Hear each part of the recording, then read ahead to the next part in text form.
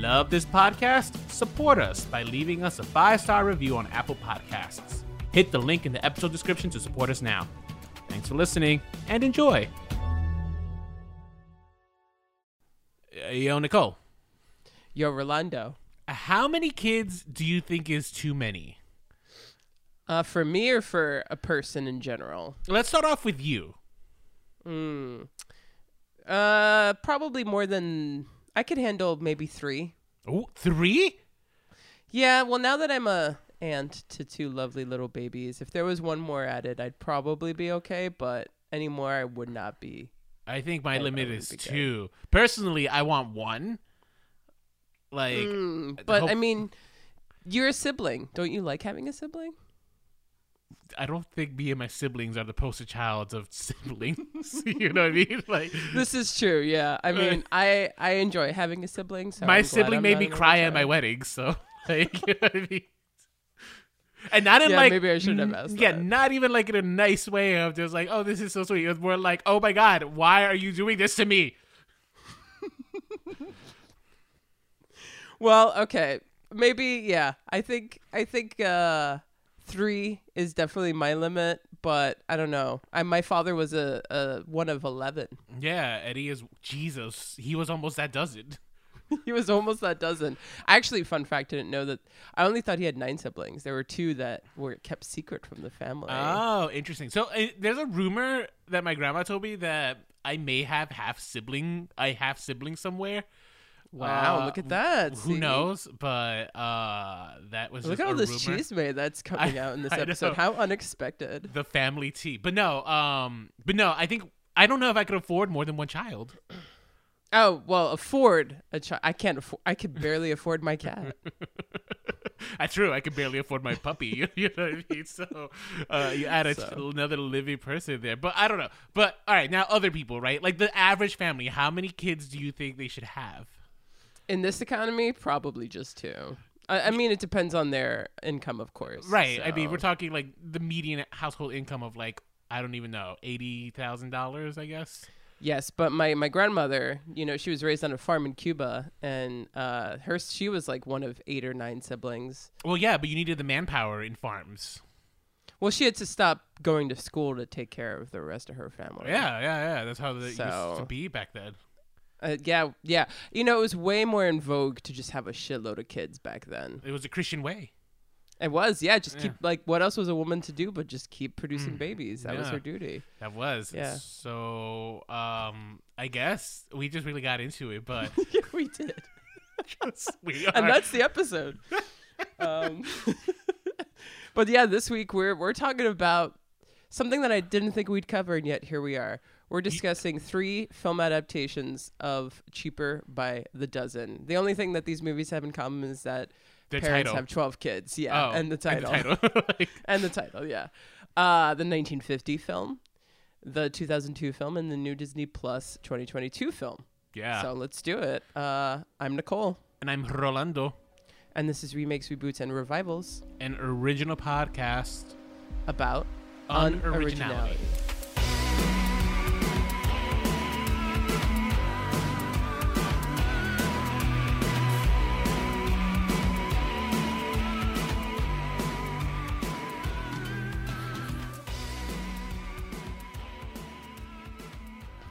I feel like we don't even need to talk right now because we just did so much of it. Right. No, it's true. It is true. But I will talk. I want to remind all our listeners to please go and rate us on whatever app you're listening to. It will help other listeners find us. And you know what? I think Nicole and I have found our groove. And you know what? It is high time you let other people know. I'm sorry. I'm sounding a little condescending and mean right now, but that's because I've had enough. I want to see more reviews, guys. So let's step our pussies up. Yeah.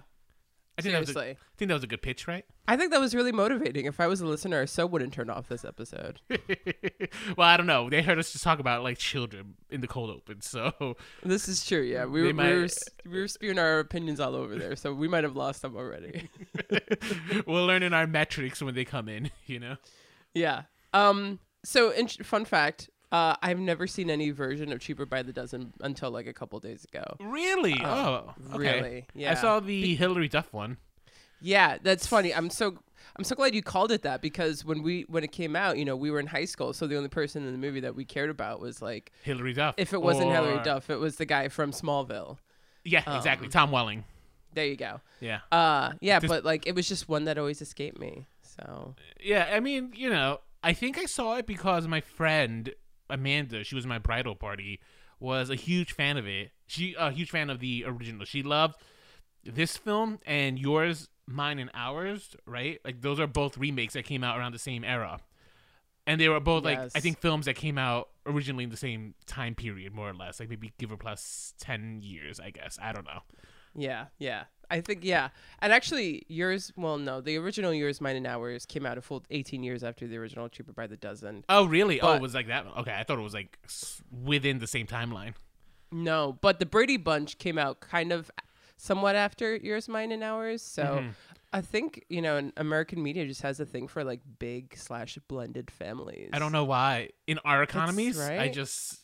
Wendy has in our culture. Like in our culture, I'm sorry. I was saying economies because like I don't know if the economy was ever good enough to support more than 5 children. Like I just seriously, yeah. Well, that's also a really interesting point that we're gonna have to bring up when we get into these 3 movies. But so funny me, I love old movies, but I hadn't even seen the original 1951. It was just like, I don't know. I'm actually, other than the Brady Bunch, and we did a whole episode about the Brady Bunch, I'm not into big family movies, so I hadn't seen these. I haven't seen any version of Yours, Mine, and Ours or any films like that. Right.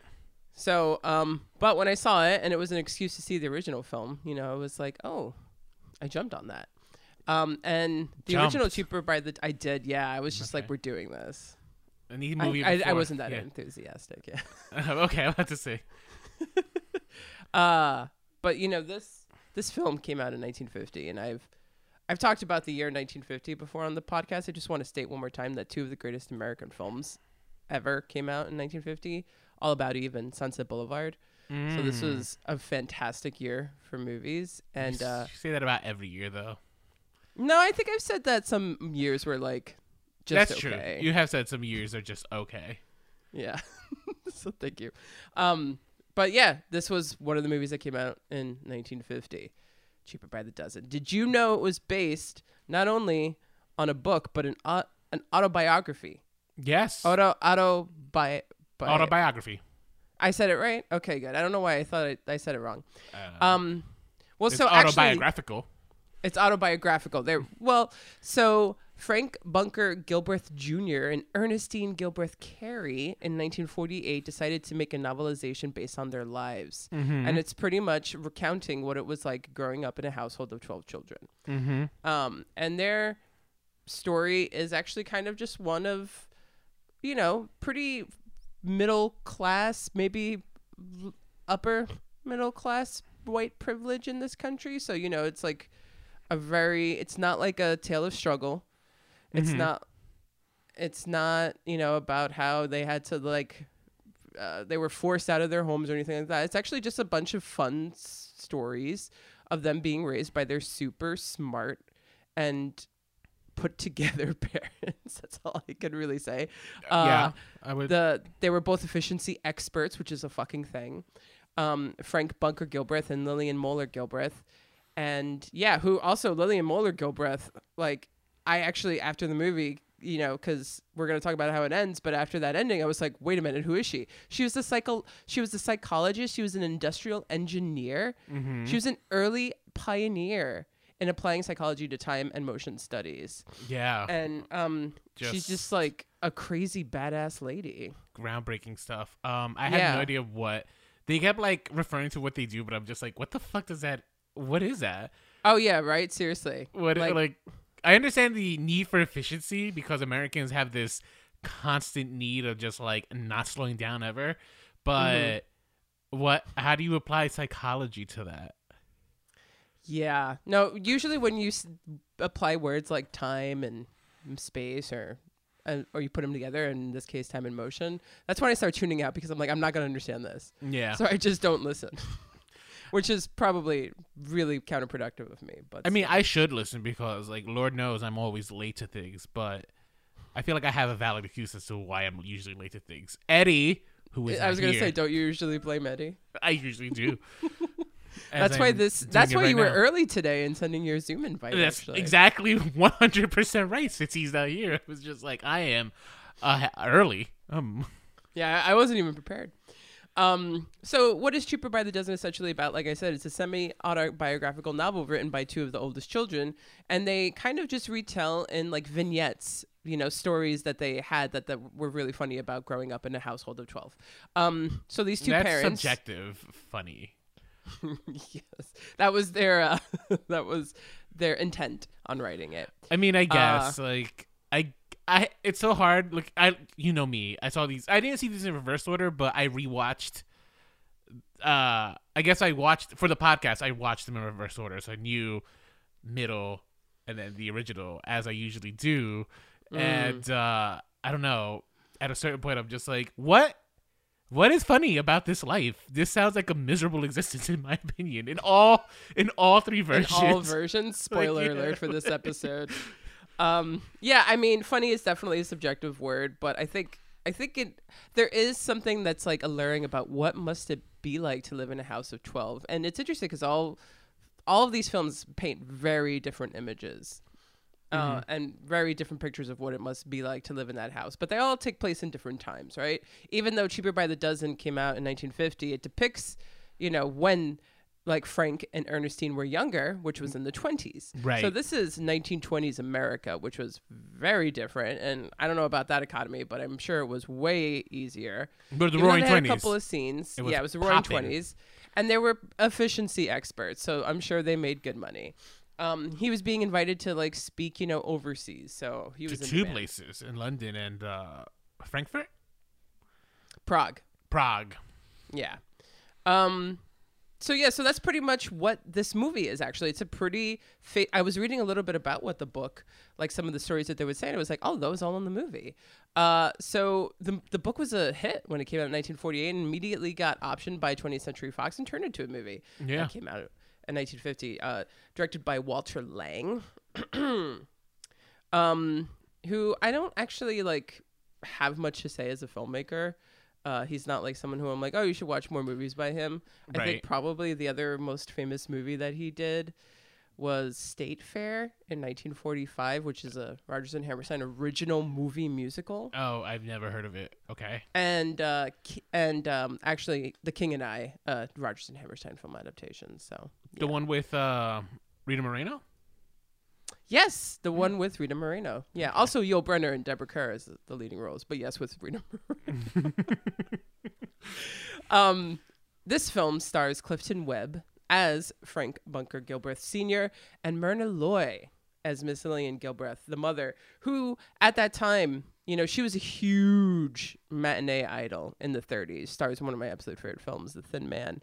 Mm-hmm. And was not that old by 1950 standards. Now, of course, she wasn't dominating the box offices and seen the same way. But a lot of her fellow actresses were like, don't take this role.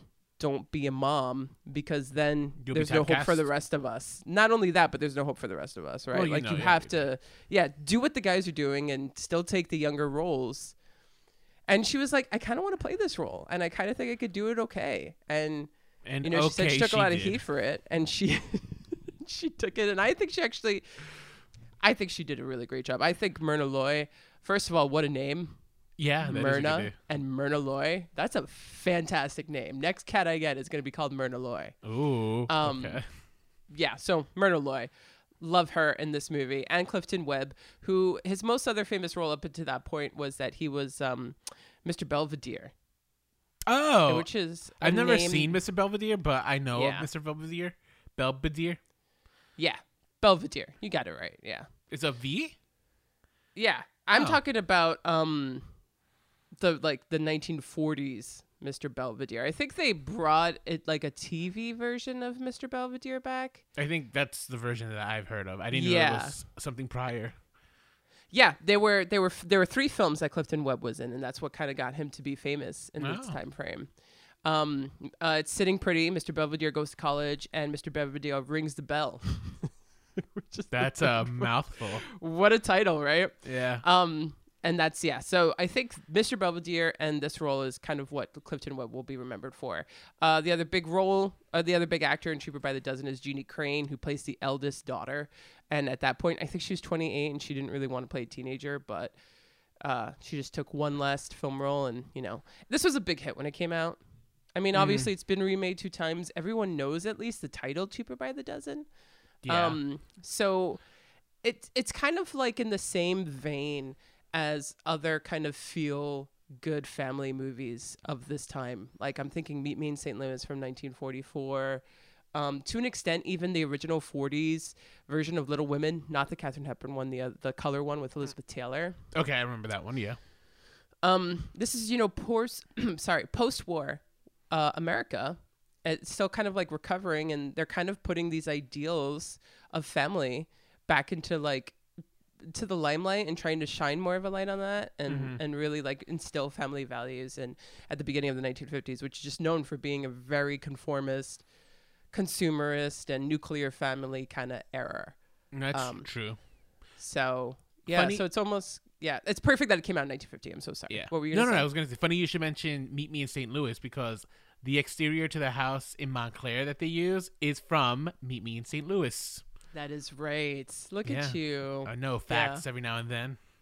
Yeah, which is interesting because they were done by 2 different studios. So I guess, they were like, we don't have a proper house on our lot. MGM, you got to lend us that house. And they rented it out, yeah. And they rented it out, yeah. That's exactly what happened. Wow, look at that. So, all right, so what did you think of this film? I felt like nothing happened. Like, you know what I mean? Like, there was no plot. It was just like you mentioned, it was like a series of vignettes where we got to see this, the daughter, the eldest daughter is the narrator. So we just get to see kind of what it's like life from her point of view. And I guess we kind of see her not rebelling as much as just like growing up into becoming a woman, right? Wanting to wear makeup, wanting to go to prom, wanting to date, and her father's struggle with her growing up. I don't know. I mean, it was cute. I didn't hate the movie.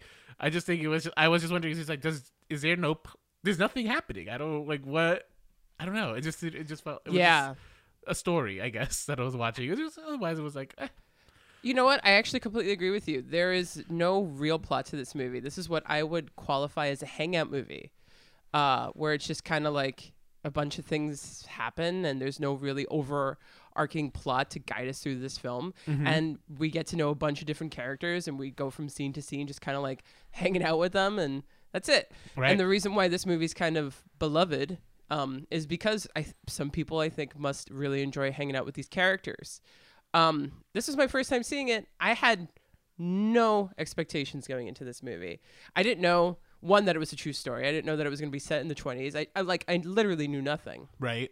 Alicia Malone kind of gave me a couple of minutes of putting into context when I saw it on Turner Classic Movies, but that was it. And I must say, spoiler alert for this episode, but this was my favorite of the 3. Surprise, surprise. Okay. I think that this film... Spoiler indeed. I won't disagree with you, though. I'm so glad. I think this film actually did the best job at kind of showing how you have to run a house of 12. And it didn't give themselves anything that was unrealistic, probably because it's based on a true story. But like a lot of the kids are super, super young. And then a lot of them are much like their ages range are so vast in between. The eldest is 20. The youngest is 2. And not even like there's still one unborn halfway through the film. And they have to run it kind of like a democracy. When they have family meetings, it's like a court, and like you have to be recognized by the chairman and like by the judge and stuff, and everything needs to be put into the vote. Which I thought was adorable. I was like, this seems like a bit much, but that's also like how people get their voices heard and how you maintain order and all this stuff. But then I also liked that there were like, even though it was like this well-maintained house, that gave me, of course, because I saw Sound of Music first, Sound of Music vibes, where everyone was like, like, oh, we're calling you and you have to stand in position and all that stuff. There also are like terrible musicians. Like he just doesn't want to hear that his kids can't play music. Right. They're like not that great at everything, and they're also really, really goofy. They're not the coolest. They're awkward and don't know anything about like... They're the definition, they're quintessential normal children. Yes. Like, you know, like usually films have this. In film, we either see they're either great or terrible. There's no in the middle, right? Where most of us live. I think when we recorded with Mackenzie, right? She mentioned like the extremes of Euphoria and Glee, and like how most of us really fall in the middle, where we're just existing in these worlds of extremes. You know? Yeah. Absolutely. I would also say that I think that we were able to really get a sense of some of the children better in this film. There's really 11, because again the 12th is a newborn, but there's a bunch that are just kind of like props because they're so young and they can't have these personalities that shine through quite yet for the movie's sake. So really there's only like 7 we get to know, and yet we are like, the top is the oldest sister, obviously, but you even get a really good sense of who the second youngest is, the oldest boy, and a couple of the other boys. And they all have like their little scenes and these little things that they get to work out with their parents. Like 2 of the boys really want a dog and they're pushing for the dog. Like, oh, if we get a cheaper rug, we could get a dog. What a world. $5 dog. You know? Right? The 20s. We're in the 20s too. And it's like, 500 for like seriously a sick dog, you know? Yeah. You want to pay $5 and, you know, like you're going to pretty much steal him off the street or something. Yeah, the only child we didn't really see much of was Mary, and that is because in real life Mary was not alive.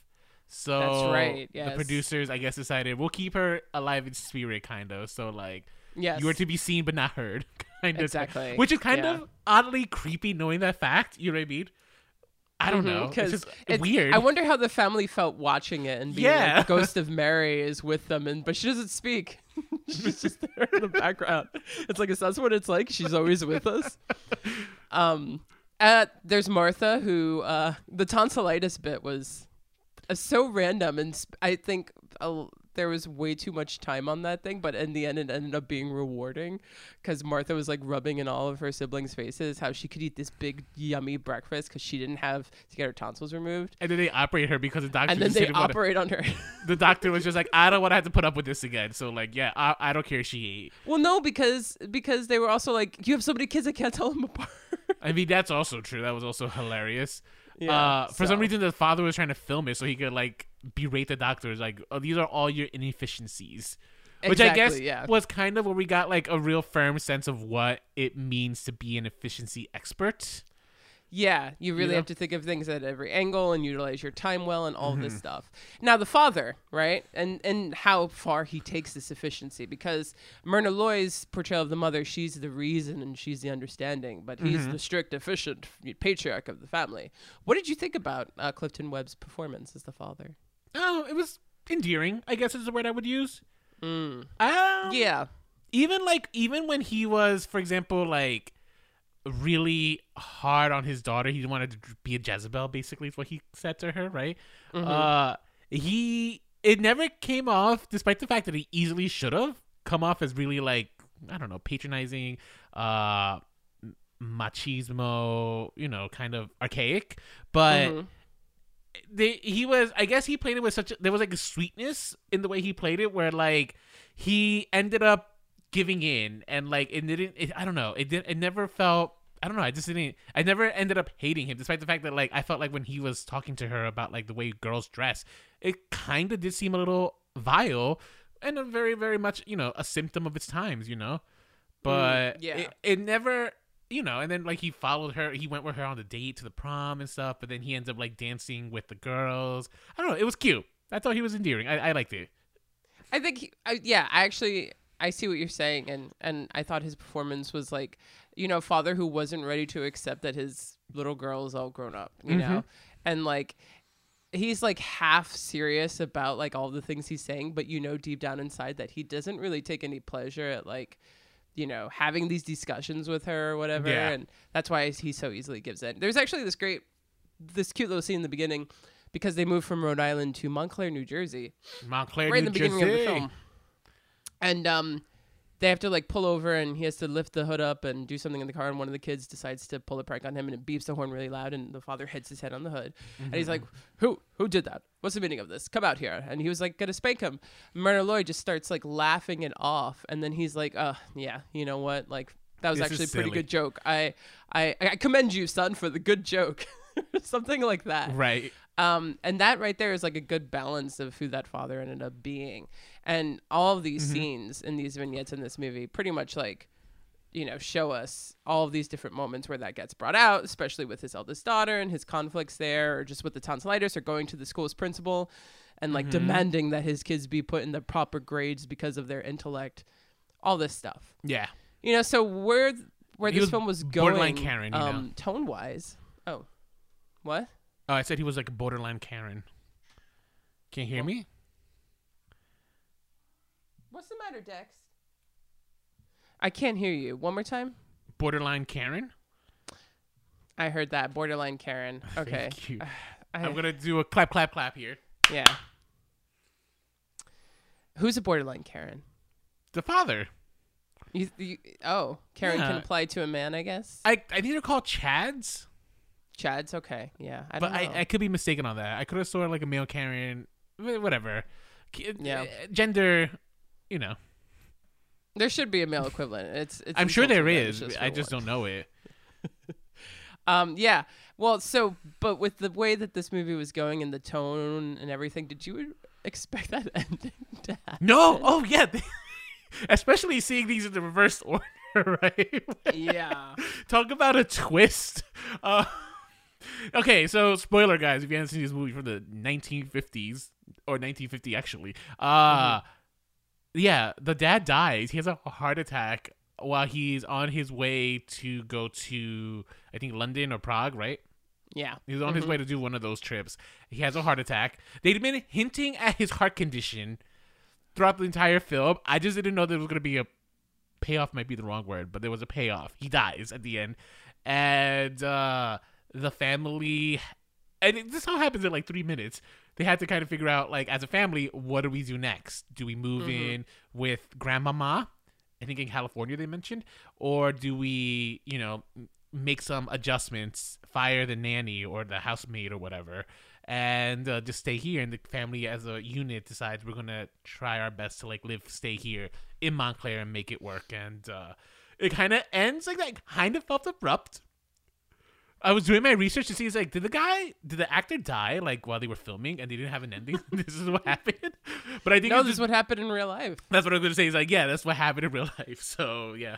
Well, when it ended for me, and they went on to say all those things about Lillian Moeller, I immediately looked her up because I'm like, they're talking about her like as if the 1915 audience knows who she is. Yes. And she was alive during when this film came out. She died in 1972, so Oh, she wow. was a name that people must have been familiar with. Mm. So that ending actually was more so like, oh, this is like something that feels lost in time, at least. I don't know. Maybe a lot of people know about her and I'm the ignorant one.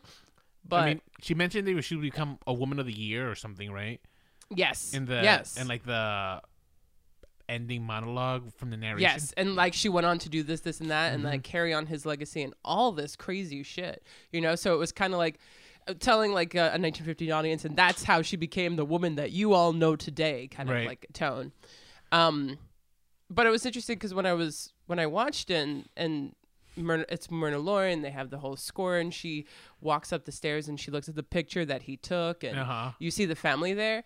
I was like, this is actually working for me emotionally. Yeah. You know? Like, I didn't cry, but I was like, I feel Sad. what they want me to feel. Yeah. You feel, You know? you feel the loss. Although I feel like the family did handle it a little bit less emotionally than I would have Well, preferred. they were efficient. Yeah. They just I guess that's what it's bury those feelings. We had to move on. This is what Dad would want.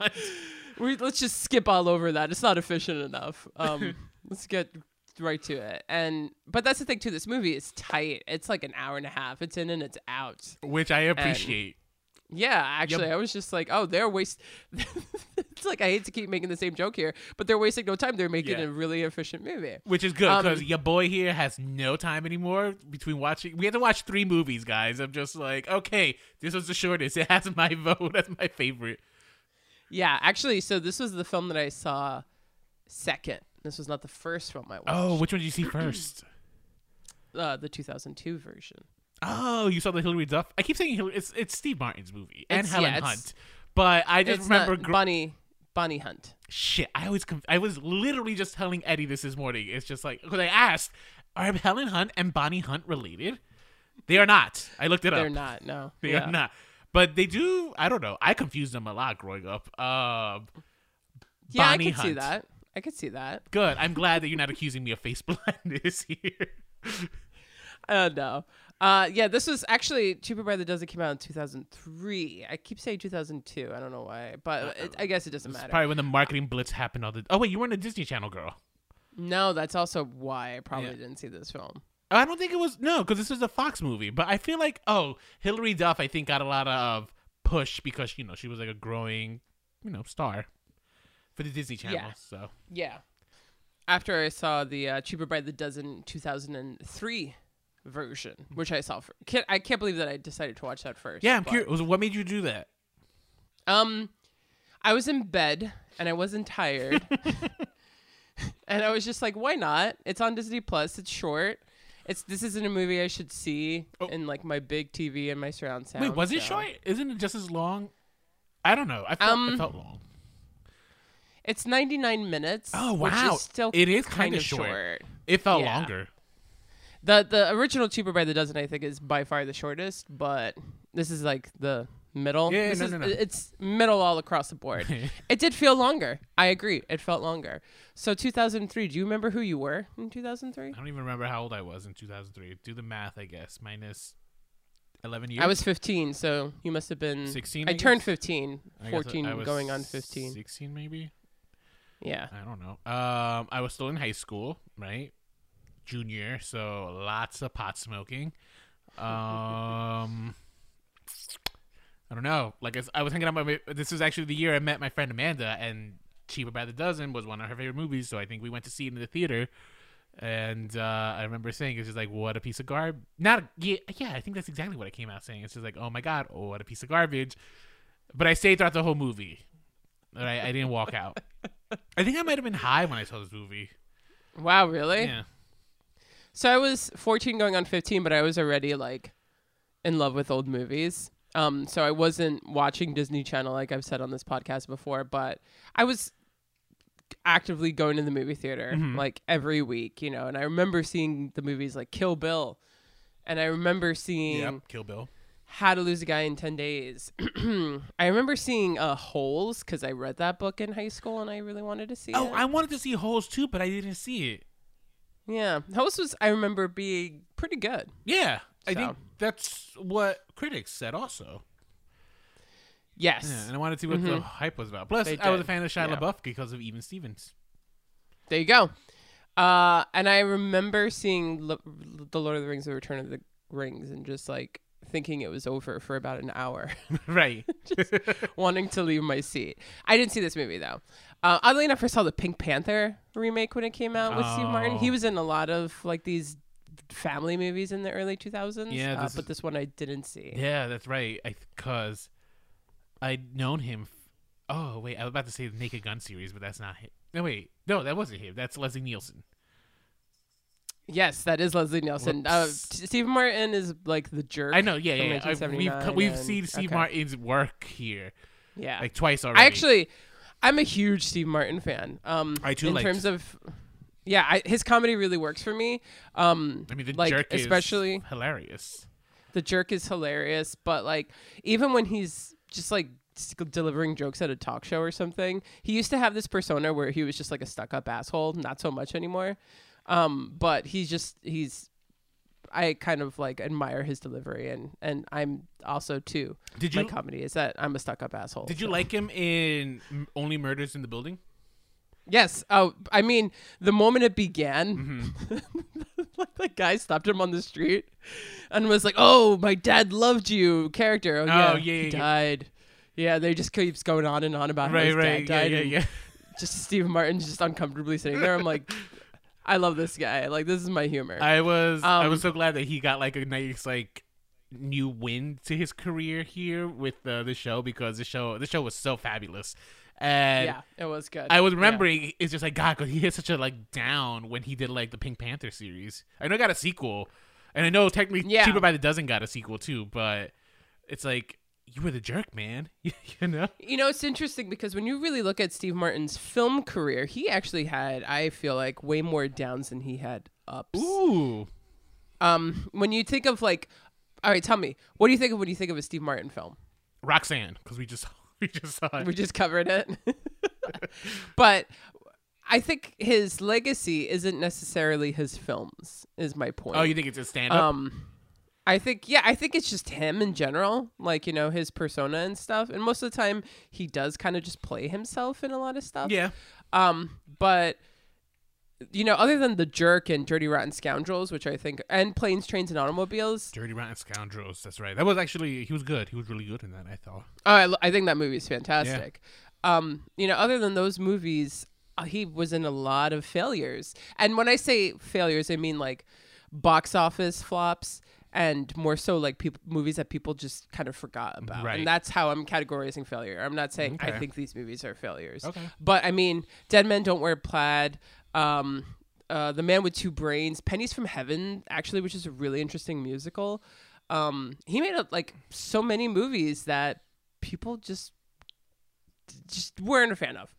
And in the 2000s, he kind of had this comeback when he did Cheaper by the Dozen. Then he did Bringing Down the House. He did the Pink Panther movies, which, you know, got him a sequel. He was in Baby Mama, which was actually really, I enjoyed his performance in Baby Mama. But Baby Mama's not even that great a movie. Wait, that's the one with Tina Fey and Amy Poehler? Yes. Oh, I don't remember him in that movie. He's her boss. Oh. And he's like a new age guy, and he's like really pretentious. I do love He does pretentious really well. I do love a good Tina Fey, Steve Martin. They've been, because they were in an episode of 30 Rock that was great. Only Murders in the Building was another instance where they have a good dynamic. They could play off each other very well and stuff. So I don't remember him in that yeah. movie. Yeah, no, he does play. They have like same kind of energies, comedic energies, you know. Like it was funny too because Tina Fey played pretentious in Only Murders in the Building. She was kind of doing like her Steve Martin shtick with him, which was great. So I think that's why I like Steve Martin. So I was going into this movie with like high, like, oh, Steve Martin's gonna make me laugh, Right. expectations, and okay, spoiler alert. This is my least favorite of the three films. Okay. I'm in agreement with you on this one. We're so in sync at the moment. We're in sync on this one. This This movie kind of didn't work for me in a lot of ways. I'm gonna kind of have to take it apart because there's not much that works. Okay, go for it. Let's try to keep this short because Let's try and keep it short. Yeah, because we're kind of going off on random things. Let's focus on the movies. First thing that doesn't work. He's a college football coach. Yes. Okay, in what worlds would Steve Martin be a college football coach? that actually doesn't bother me as much. I think what bothered me is why can't he not afford a nanny? He's now like a D1 head coach. It's just like, you can afford a nanny, man. Like, you can't. This is true. Yeah. Well, Steve Martin's whole shtick is that he can't even like dance without being awkward and like he thinks he's cool and stuff. But I don't know. So anyway, for me, I'm like, I don't buy you as a college football Okay. coach. He's got his wife who's not even there for 85% of the fucking movie. Right. I heard So that they this don't is get really- along. They didn't get along on set. Bonnie Hunt and Steve Martin. Really? Is that why? I made that up just now, but it sounded plausible, Oh. right? I was gonna be like, they wrote the script Like- around that. What? Let's start Why did they the cast rumor. them? That's a good point. Did you hear that, T?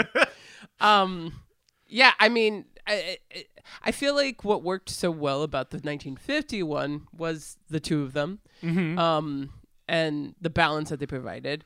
And in this one, he's trying to perform a balancing act without her, and that's like what's the movie supposed to be going for, Right. but it just doesn't. It's trying to do too much. Okay. Next problem I have is that they don't establish any real relationships that he has with his children in order to have an arc. And my biggest problem is with the Tom Welling one, which is Charlie Baker. Okay. First of all, that Hilary Duff movie, she's just fucking there. I mean, she It's doesn't true. have any big scenes. She just wears the green She's makeup. literally at one point, just there. helps Yeah. her mom pick out an outfit. She was. Yeah. But she was shown so much in the commercials. So, she's a huge selling point for this movie, and she has like 5 lines. They have the eldest child who's like all on her own and dating Ashton Kutcher, and she's like, for most of the movie, annoyed with her family, just like Tom Welling, who from the moment we see him interact with his father is like annoyed with his father, just wants to be left alone. So, and that's how he is the whole fucking movie. He's an angsty teenager. He was but you don't. That was the only relationship we saw, I think, on screen with him and any of the kids. Yeah. So these are the relationships we get to see, and most of them are just like, you know, privileged assholes who are just so annoyed with their parents and like don't appreciate them. Well, I feel like, but it's the same beat over and over and over again. Like every time I see Tom Welling, he's just like a little piece of shit. Yeah, well, in the character's defense here, though, like he made it pretty vocal that he didn't want to move from wherever they were in Idaho or Illinois. I don't know where it were, but it wasn't Chicago that they moved to. It was some other random city in Illinois, but it was like a big city. Yeah. Or a bigger city, or like a suburb or something. I don't know. They live in Midland, and then they move to Evanston. Right. They should have just said Chicago, where like I think we could have made the connection of just like, okay, it's a bigger city, different life. Instead they picked like a town I've never heard of. Sorry guys, if you're from Illinois listening, I'm not trying to shade you. I'm just saying. We're from New Jersey. Yeah. We don't know Illinois. Like you guys had no idea when I said go Montclair. Probably. Exactly. Probably. Unless you watch Trooper of the Dozen. By the Dozen. I guess that's a defense point, but of course any kid, as all of them are like, no, I don't want to move. Like, who wants to move? You know? Yeah. But he, again, even before that, though, it wasn't like, hey, Dad, let's go play catch. And then by moving, their relationship became strained. Like, no, from the moment he tries to wake up his son is just like, leave me alone. Oh, God. Which is stupid from a screenwriting point of view because he plays football and the dad coaches college football. So it's just like you would assume right there you have a source of tension here that you could like exploit as a screenwriter, but they chose not to. Yep. And I mean, there were just so many moments that they were trying to go for outlandish comedy, like when he brings the football team to his house because, like you said, he can't afford a nanny and he has to coach his team and raise his kids at the same time. And it just, none of it really works. I don't know. I mean, that was your turn. What's your nitpickies? Well, that he can't afford a nanny was my biggest one. What's another one? I guess kind of the slapstick humor that they were kind of going, or borderline gross out humor. I think, it was kind of just like, I don't know, it felt like low-hanging fruit at times. And even, because I remember even thinking it back then when I was a teenager, of just like, wow, this is so corny. Like, it's just not even trying. And I think the only thing that resonated with me was the poor kid who was called FedEx, the ginger. He was, because he was like the outcast in this family of 12, which I get, let's be real. In a family of 12, there's bound to be one child that's an outcast, Of course. Not liked by anyone. And I think his was the only arc that I liked, despite the fact that I think the movie kind of like really, they kind of like resolved it too quickly, in my opinion. They did. You know Absolutely. what I mean? Like, it's just like, oh, he's lost and he's found. But like, there was no drama. I don't know. I guess I just kind of, they really focused also a lot of the kids' shenanigans, which I don't necessarily care for. Yeah. We want to see more of the family dynamic, not just kids being silly. Like, oh, all these kids together are about to just create a ruckus. And then the other thing is, I guess, I don't know, like, I think Bonnie Hunt, right? Yes? Yeah, Bonnie Hunt. Okay. Bonnie Hunt. And Steve Martin, they did have chemistry, but, like, it just wasn't shown enough on screen, in my opinion. Like, I could buy them as a couple raising 12 kids, but, like, considering the source of tension was that she was gone, and, like, he had to figure it out on his own, it's just like, I don't know. It just felt like, what? I don't know. The original Cheaper by the Dozen would never. Yes. You know? Yes. Yeah, but I saw this before I saw the original Cheaper by the Dozen, which was just because maybe part of that sourness went into my watching the 1951, which is why I enjoyed it even more because I'm like, oh, this is nothing like it. Yeah. And they're doing everything much, much better. I guess the one thing that did work for me was that 2003 soundtrack with like, I'm just a kid and life is... I don't like Simple Plan. I hate that kind of music, but it's also like, The right. oh my it gosh, felt like the I right one. was 14 years old Yeah. when the song came out, Yeah. you know, like, and it's amazing how 2003, so this is a 19-year-old film, how much more aged this film seems than the 1951. Oh, interesting. And I think accurate because I agree. Even like, you see the transitions and like some of the shots that we use when we're like entering the city, it all felt like so dated so quickly. I was just like, wow, like I'm watching a movie. Completely dated. It felt Whereas so the old. 1951 felt a little timeless. Yeah, a little bit. I mean, agree like with you. it's clearly an older film, Yeah. but it didn't reek of like tropes that were like in transitions of the era or whatever. Yep, I agree with you 100%. Oh, it's So, so I don't know. rare when we're like on the same page on this one, but Yeah, I know this is weird, but some might accuse like, me that I didn't do my disagree homework. with me. Well, all right. I'll disagree with you on this one. Well, I'm Okay. disagree with myself. As much as I didn't like the kids' shenanigans, some of the kids that were cast were so adorable, though, that, like, I thought they were, like, great. The twins in particular, I think they're so cute. I just want to just, like, just pinch their cheeks. They're so adorable. Who else? The girl who reminded me of Punky Brewster. I thought she was annoying. She's from the Missy Elliott video, I think. I could be mistaken about that, but I think she's that dancer girl. Oh, Is it worth it? You know, the Missy Elliott dancer girl, I don't remember which child you're talking about. the one who looked like Punky Brewster. Yeah. See, this movie, was before my eyeballs for about 99 minutes. And then it left my memory completely. Fair enough. For the most part, other than the things that enraged me. Yeah, well, not enraged. Yeah, that's but, about it. I don't know. Yeah, it's a forgettable movie. I had forgotten about it up until the fact that like we had to cover it for this podcast, and I was just like, I had to rewatch it because I was just like, I don't really remember this movie except I know that I didn't like it, and then I rewatched it. I was just like, that's just why it was kind of just This is forgettable. why, yeah. It's just a forgettable. It wasn't just like movie. you being like a kid who was like, "Oh, this movie's so stupid." Like, no, like you saw it Yeah. at a young age. I was like, "No, this isn't Exactly. a good movie." But this movie, so despite its poor reviews, this movie killed in the box office and got a fucking sequel. and got a sequel, which I did not see. I know, No. like I remember that much. I know Eugene Levy's in it. Yeah. Yeah, I saw the poster. yeah. It's like Eugene Levy and Steve Martin back to back. I don't know. I guess they're in a war with another family of 12 or something. Oh my god. Yeah. We should watch it. No. We should hate thank you. watch it. Maybe if I get high and watch it, it might make it bearable. But Yeah, well, so you said it though right there. It killed at the box office, and everyone again, the title "Cheaper by the Dozen." By the way, we didn't mention why it's called "Cheaper by the Dozen." In the 1950 film, they explained where that comes from. the name of the book. The name of the book, and that Oh, whenever and then someone would see Frank Gilbert Sr. and be like, "You have 12 kids," and be like, "Don't you know they come cheaper by the dozen?" And that Yeah. was like his thing. well, yeah, because the question is like, how do you feed them? It's like, well, things come cheaper by the dozen. Here, I think Yeah. they were just Bonnie Hunt's character wrote a book named Cheaper by the Dozen. Outside of that, what connection do you see between this one and the 1950 film outside of the 12 kids? How is this a Not- remake? Yeah, seriously. I don't see any connection other than the fact that a book was written out of the life. But it took the fact that Cheaper by the Dozen is a book. Right. And they just utilized that in this new story. That's like literally the only thing I see. Maybe moving the family, but that they turned that more into a story. Right.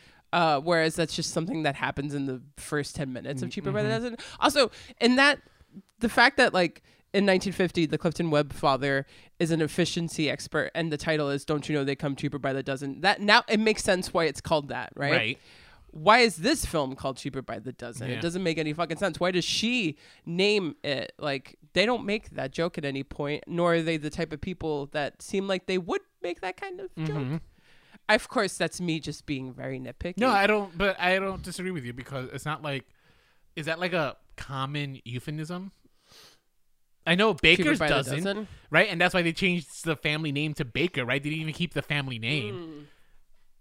That's sure they didn't even keep the family name. Yeah, they did it. So- And a baker's dozen, here's the other thing. A baker's dozen is 13. So what are you guys trying to pull here? Yeah, maybe there is going to be that's what Cheaper by the Dozen 2 is. Oh my God, I hope not. Like Father of the Seriously. Bride 3. Oh yeah, that's another Steve Martin movie, and that's probably why they put him in all these roles. He became a family I love typecast guy. Father of the Bride. You know, it's a film remake, right? Is it really? Oh, I didn't know that. I hope they remake it so we can cover it. Yeah, I was actually thinking about that. They did like a big kind of like reunion thing of it. Yeah, I remember. In COVID. During COVID. Yeah. But that was when we were depressed, I think. I don't even remember. We didn't know the state of anything, so yeah, so that's that movie. Don't really have much else to say other than the fact that it did well enough that they were like, let's do it all over again. Yeah, well, it had like a film. small budget and brought in like 140 million in the box office, so that's pretty good numbers. That's true. Yeah. I wonder what this new film's budget was. Too much. I'm sure it was. If you don't know, Cheaper by the Dozen, new film version of it is available on Disney Plus. It will not be going to theaters. It's a Disney Plus exclusive. Right. This version of Cheaper by the Dozen is kind of more in line with the 2002 one. Yeah, this not feels the more 1950 like a or the book. Yeah. Yeah. But this has a script co-written by Kenya Barris and Jennifer Rice Genzuk Henry, who are writers of Blackish and Grownish, and probably the spinoff also Halfish. There were three. There's three in that series. Is Blackish, Grownish, and then I think it's like Mixish. Something. It's Mixedish. It is Mixish? Yes. That's a terrible title. But yeah, it's a prequel. I'm giving you guys a history that you guys probably didn't even ask for, but it's a hit prequel to Grownish. It follows the mom's character's life. Well, yes. So do you know anything about like the production history on this? I know that it was in 2016 that they announced, 20th Century Fox announced that they were working with this writer from the Blackish series to write a Cheaper by the Dozen remake.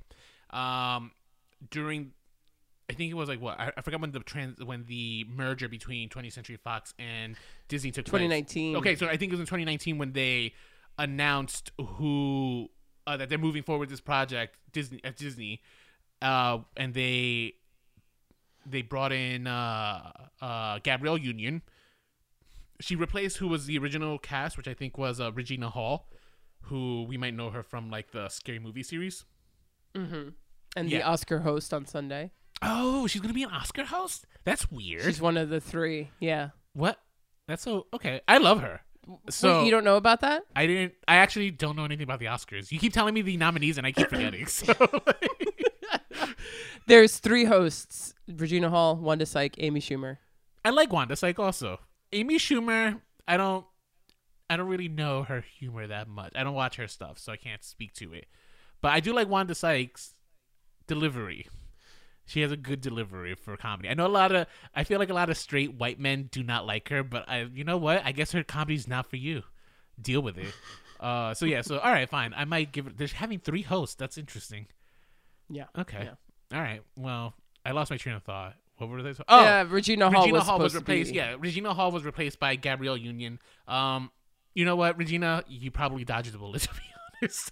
I think they started just trickling down the. I think Disney also in 2019 announced that this was going to be a Disney Plus exclusive for whenever Disney Plus launched, which I think was like a year later, and they were going to start production in 2020. Obviously, it got postponed because of COVID, and I don't think they picked up again until like late 2020. And now here we are, 2022. The movie has debuted, and Disney actually had been doing a lot of social media push on this, I know, because I've been getting a lot of marketing material from them on our social media accounts, and this is a big push for a movie that I don't think is like, I don't know, who asked for this? Yeah. You know? Yeah, absolutely. It's so funny because we were talking about the 2002 one feeling dated, and the moment this movie started, I was like, oh man, this movie is gonna feel dated in like 2 years.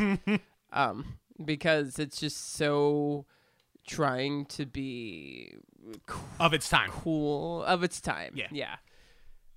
Like it begins with, first of all, it begins with a dated Beyonce song. Yeah, Which if I'm super being dated. nitpicky. Yeah, at this point, it's like I've heard Love on Top and like a million other things. Which like, really? This is also not one of my favorite Beyonce songs. That whole era of Beyonce, I wasn't a fan of. That's like Halo, also, right? That came out in that same album. I wasn't. I don't dig no, it. Halo was before, but Was still, it? I know. Yeah, it was Didn't- the album before. Wasn't a fan of Halo, and I mean, Lemonade is her masterpiece. oh yeah, no, agreed.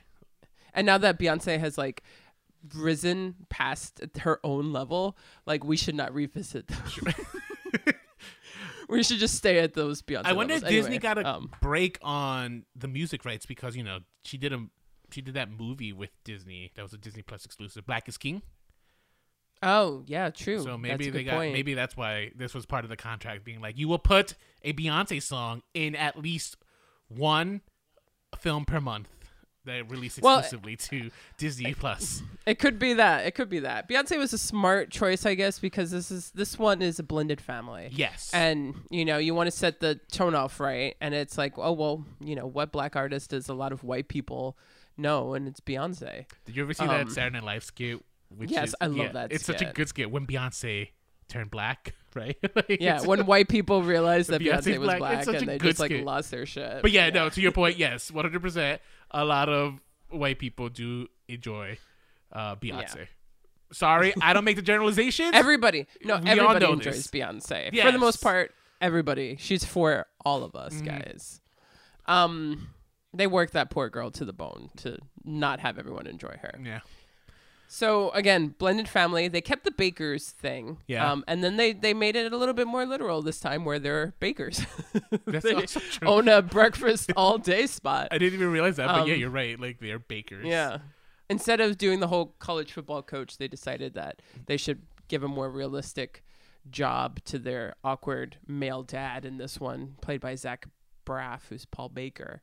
I don't know. I think in the last one he was Tom, but I don't remember Steve Martin. But is that a more realistic job? Because being a restaurateur and having 12 children doesn't seem realistic. Not in 2022. Let me No, tell it you that doesn't. much. well, I was watching it and I was like, how much is this being paid by her ex-husband's money? Good question. But then when they moved to Calabasas, based on like him getting some sort of promotion, it completely lost me in sense of, feasibility. It wasn't a promotion. But again, it was an investment. and an investment, right? Well, what kind of fucking investment did he get that happened? I just but it was also like, why am I thinking too much about Yeah, this? it Like, was, this is a movie stupid that movie. requires a lot of thought. But to your point, Gabrielle Union's character was married to a ex-football player. And she was kind of fast tracking through this, like, it was a semi-glamorous life. However, it became a lonely life for her, and that's the reason why she ended up divorcing. So this is a mixed family in the sense that, like, it's very Brady Bunchish. I think they both came in with like at least 3 or 4 children, and then together they conceived like another 4, Yes, and then there'll be like another one added into the mix to create the dozen. yeah, they have 11, and then there's one to make it a dozen, and then there's also an adopted child, because when Zach Braff was with his first wife, played by Erica Christensen, a name we don't ever talk about anymore. I knew she looked familiar, but I could not put a name to it. What is she? What do I know her from? Well, her big thing, I remember she was in Traffic when it came out. She was also in that movie Swim Fan. Oh, there we go. Say no more. I know Swim Fan. Banger Sisters, right? So like early, like, again, Cheaper by the Dozen era, where it was like, if you were watching like the movies made for teenagers, she was gonna be like a big star, and I guess she wasn't. I'm so sorry, Erica Christensen, if you're listening to this. I still think you're a good actress. Anyway, when they were together, his best friend died, and then he had to adopt his son, Right. and so that's one of the storylines, and that's Haresh Baker. Right. So they have kids with multiple different identities, and this is one of the things that the film tries to tackle. And again, at least it plans things that it tries to at least deliver on, and yet they fall flat on certain things. And my biggest complaint is the handling of Haresh in that way. I would say. Fair enough. I mean, I don't. I applaud the film for, going out of its way to try to incorporate other identities. However, it did feel a little far fetched, and also it's just like you already. This couple already had 4 kids, I think, or 3 kids at this point. So it's just like, do we?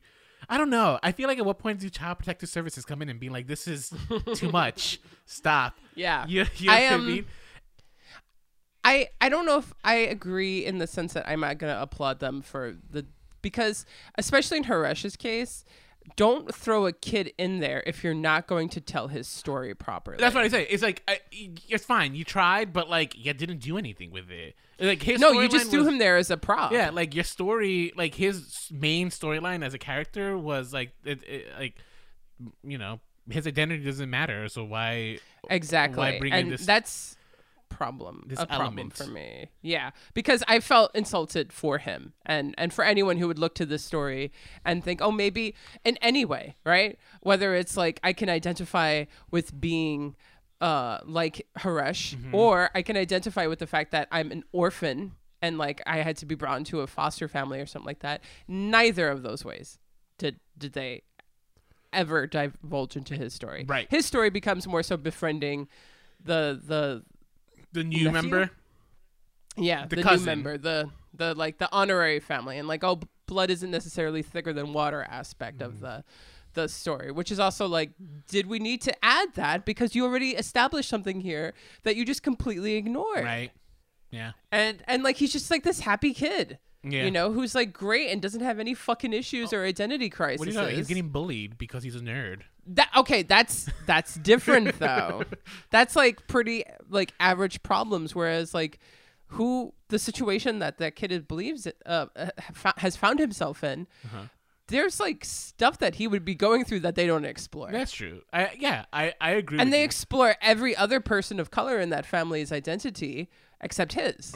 That's a good point. I think, and it's fucked up. Yeah, let's bring that up. So they put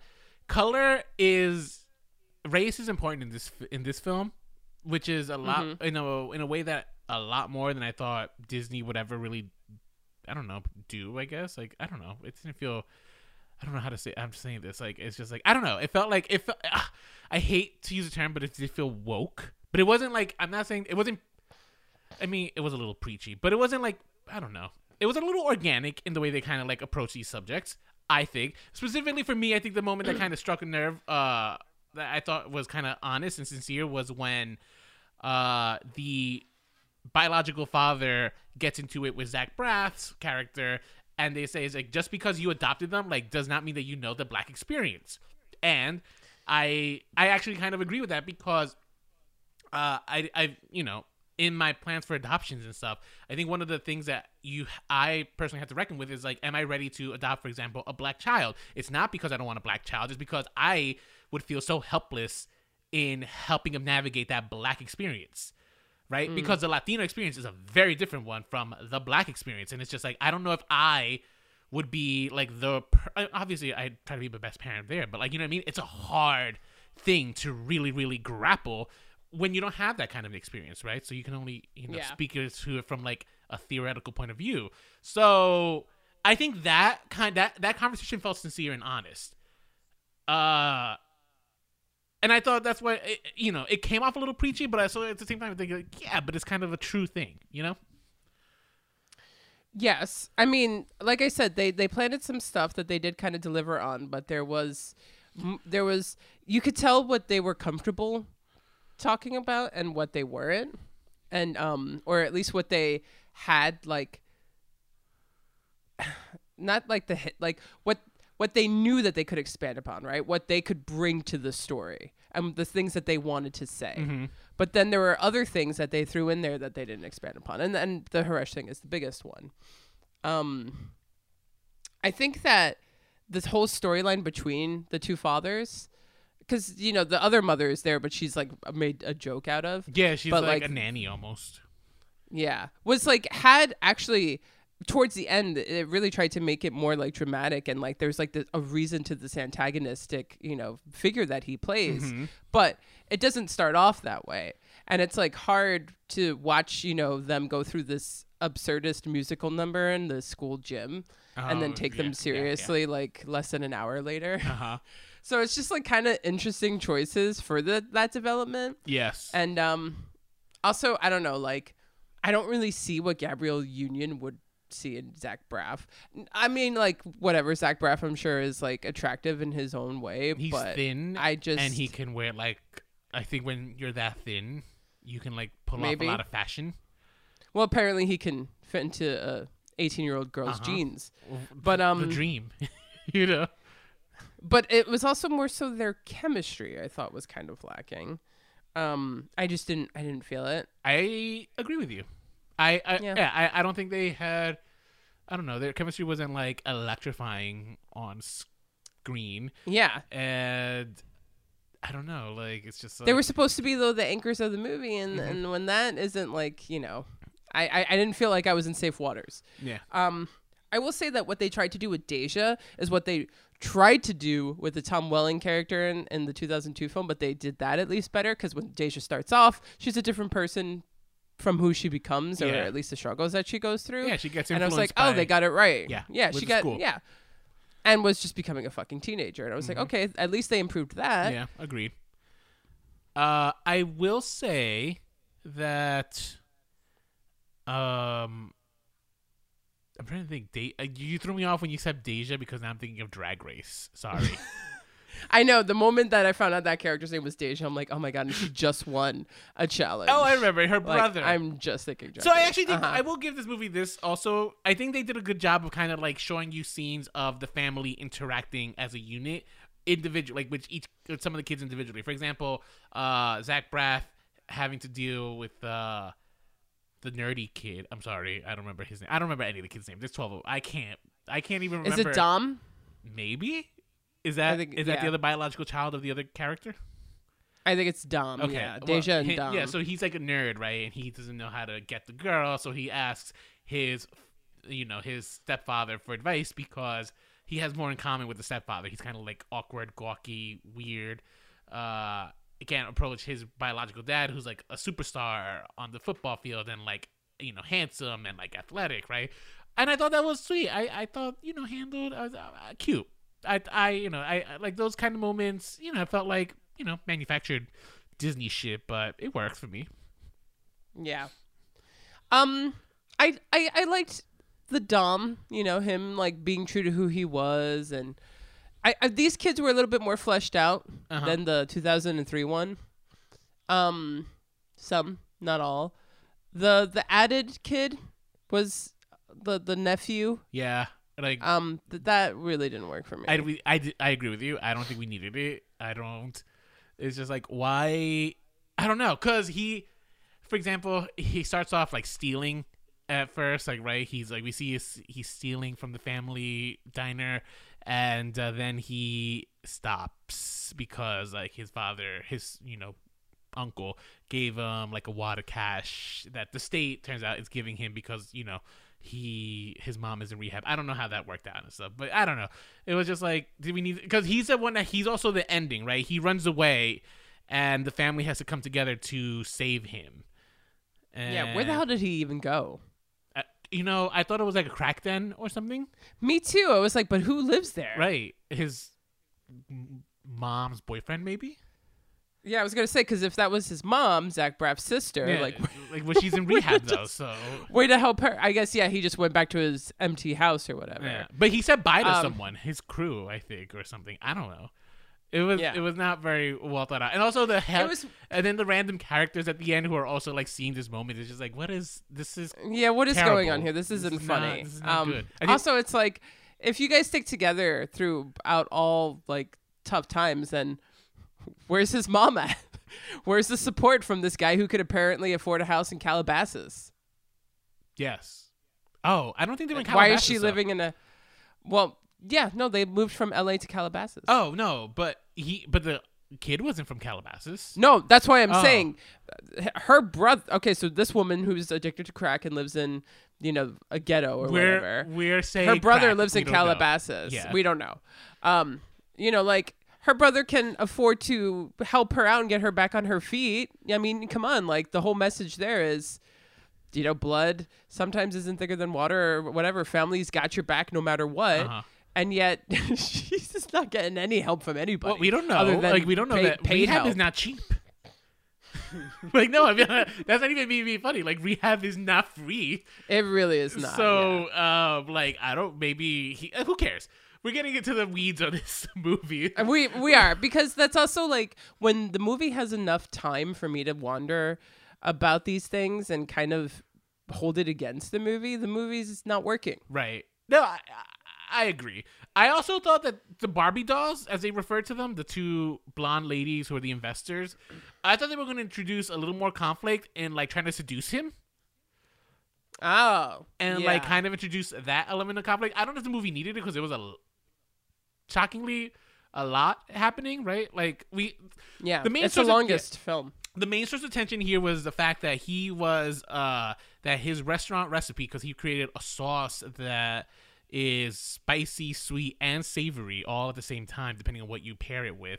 I want to know what that magical sauce is, but Me too. he found an investor who wants to then also franchise his restaurant, and now he's just traveling trying to find real estate for it, and it's kind of causing a division with the family because, like, his wife thought that this was something that they built together, and now he's kind of, like, you know, selling out a little. And this is where the main and not source being of true tension to between who the he families. is. Yeah. So I think this is, like, out of the 3 films, this is the only one where, like, we actually see that the relationship isn't, like, all picture perfect.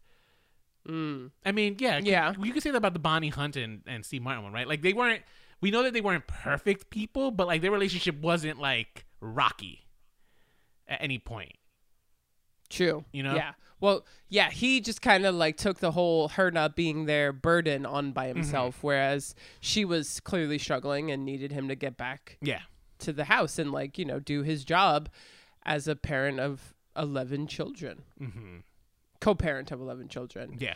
And yeah, and like that also shows, like, you know, how much it is to handle. Like, one kid is trying to sneak out, and the other one got suspended from school, and just like they're all going through shit, and she can barely keep it together. Yeah. And then the other thing But is, even then, it didn't. I don't know. I'm sorry. I just wanted, maybe it was her acting, but I was also like this. I feel like she's just more comedically annoyed than, like, actually struggling. I would agree with you. Yeah. I mean, So it was. I mean, I felt like for me, her best scenes were when she had to deal with the white woman with the microaggressions. I think those were her stronger scenes, and obviously because, like, I think they're just, like, you know, who doesn't like to see a white woman being microaggressive, right? And just really, I enjoy those scenes because it's just like, yeah, white people can be microaggressive. You know? yeah. It's Cheaper by the Dozen. Thanks for showing us that. Thank you for showing your young, impressionable audience. Yeah. I'll give this movie one shout out. Is the only movie to reference RuPaul, so props. True. Oh my gosh, I did feel like some of those, like, those kids being, like, funny in terms of, like, either Gen Z or millennial humor were also just not landing for me. Yeah, I don't disagree It was like, with you. I don't know. It was kind of trying too hard, and on some ways it worked, in some ways it didn't. I don't think I'm a target audience, Yeah, so that's I probably think true. that there are things that, you know, maybe because it wasn't even meant for me, or it wasn't something that I can 100% relate to, that, you know, I'm not gonna, like, overly, like, criticize any of that. But But who is this movie for? yeah, exactly. Like, who? Like, because we're all right. Here, let's put some things into perspective. Here, we're in the year 2022 of our Lord, and you're telling me that anyone in our age group wants to have 12 kids? Like, this is a generation that right now is holding off on having kids for mostly financial reasons, right?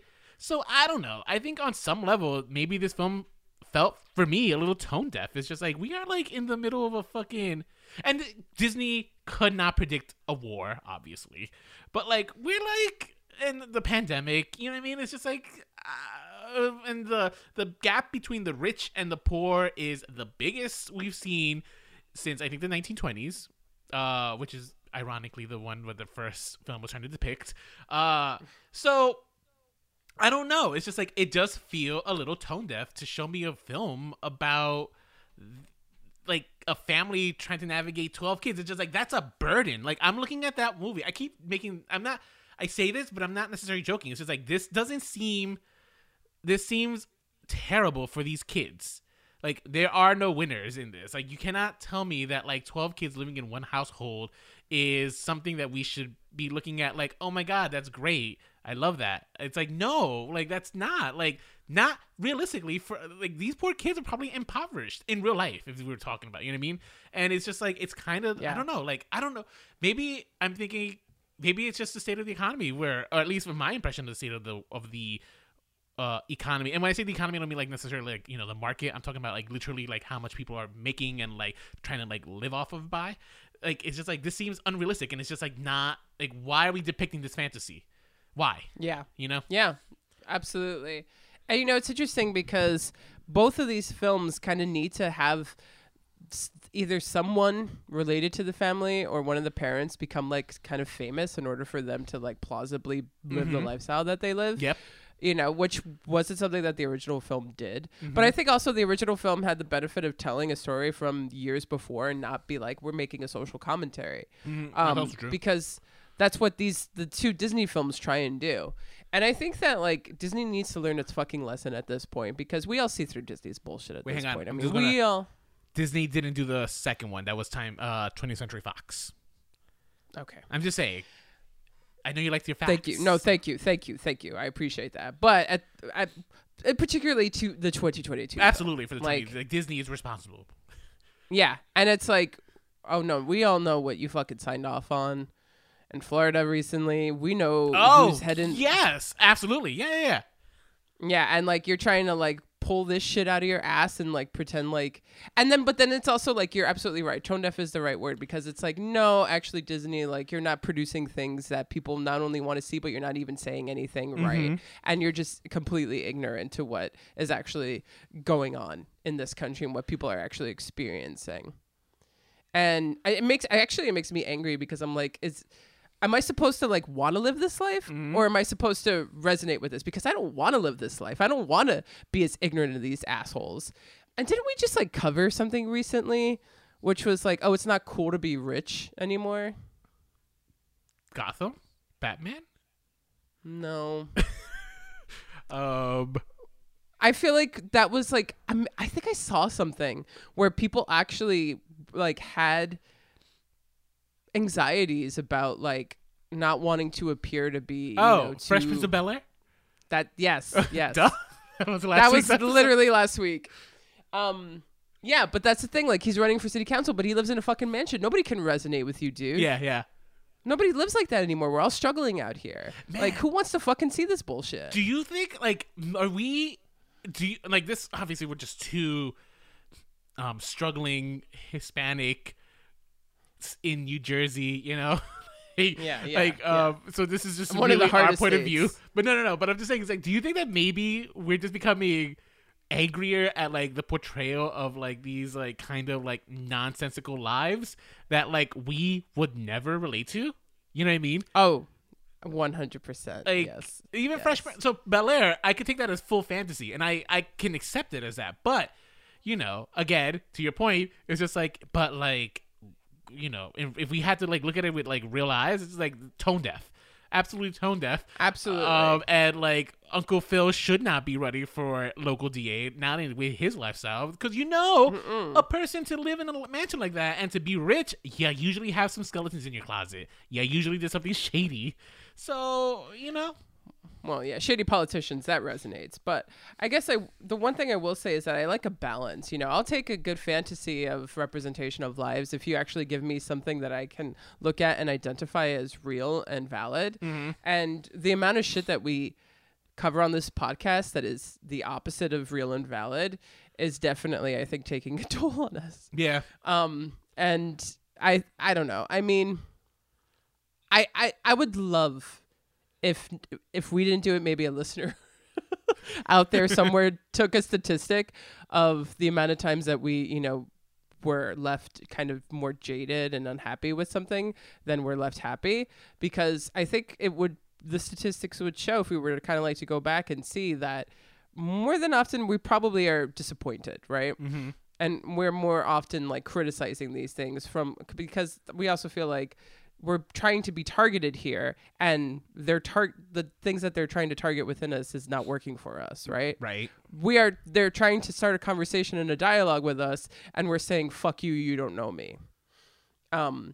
And I definitely think that's also why, Rolando and I saw each other over the weekend. He said that he's kind of over movies. I actually also think that that's maybe why you're over movies. Maybe. Is especially from doing this for so long and just having to watch things that were almost trying to after watching so many of these movies, sometimes I downright even try to feel like people are trying to manipulate me. Right. Like, don't lie to me. Don't manipulate me. Well, this is why I was told as a young kid is like the reason critics give so many bad reviews because they see so much stuff and they become so jaded so quickly. And like here we are, 3 years in, it's just like, oh, I see it now. Yeah.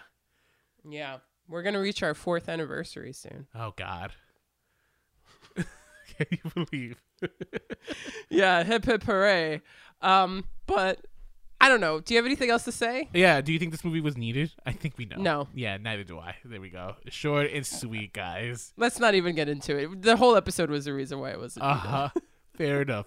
But have you guys seen Cheaper by the Dozen? The original one, the 2002? 2012. 2003 version, or the 2022. Let us know.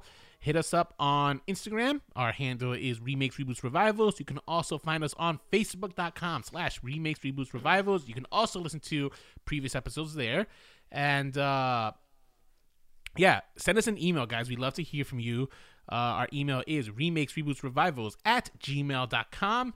And be sure to visit our website where we have all the episodes that you can't find on your podcast app. That's www.remakesrebootsrevivals.com. We also have a hotline for you. Nicole, take it away. That number is 862-248-2326.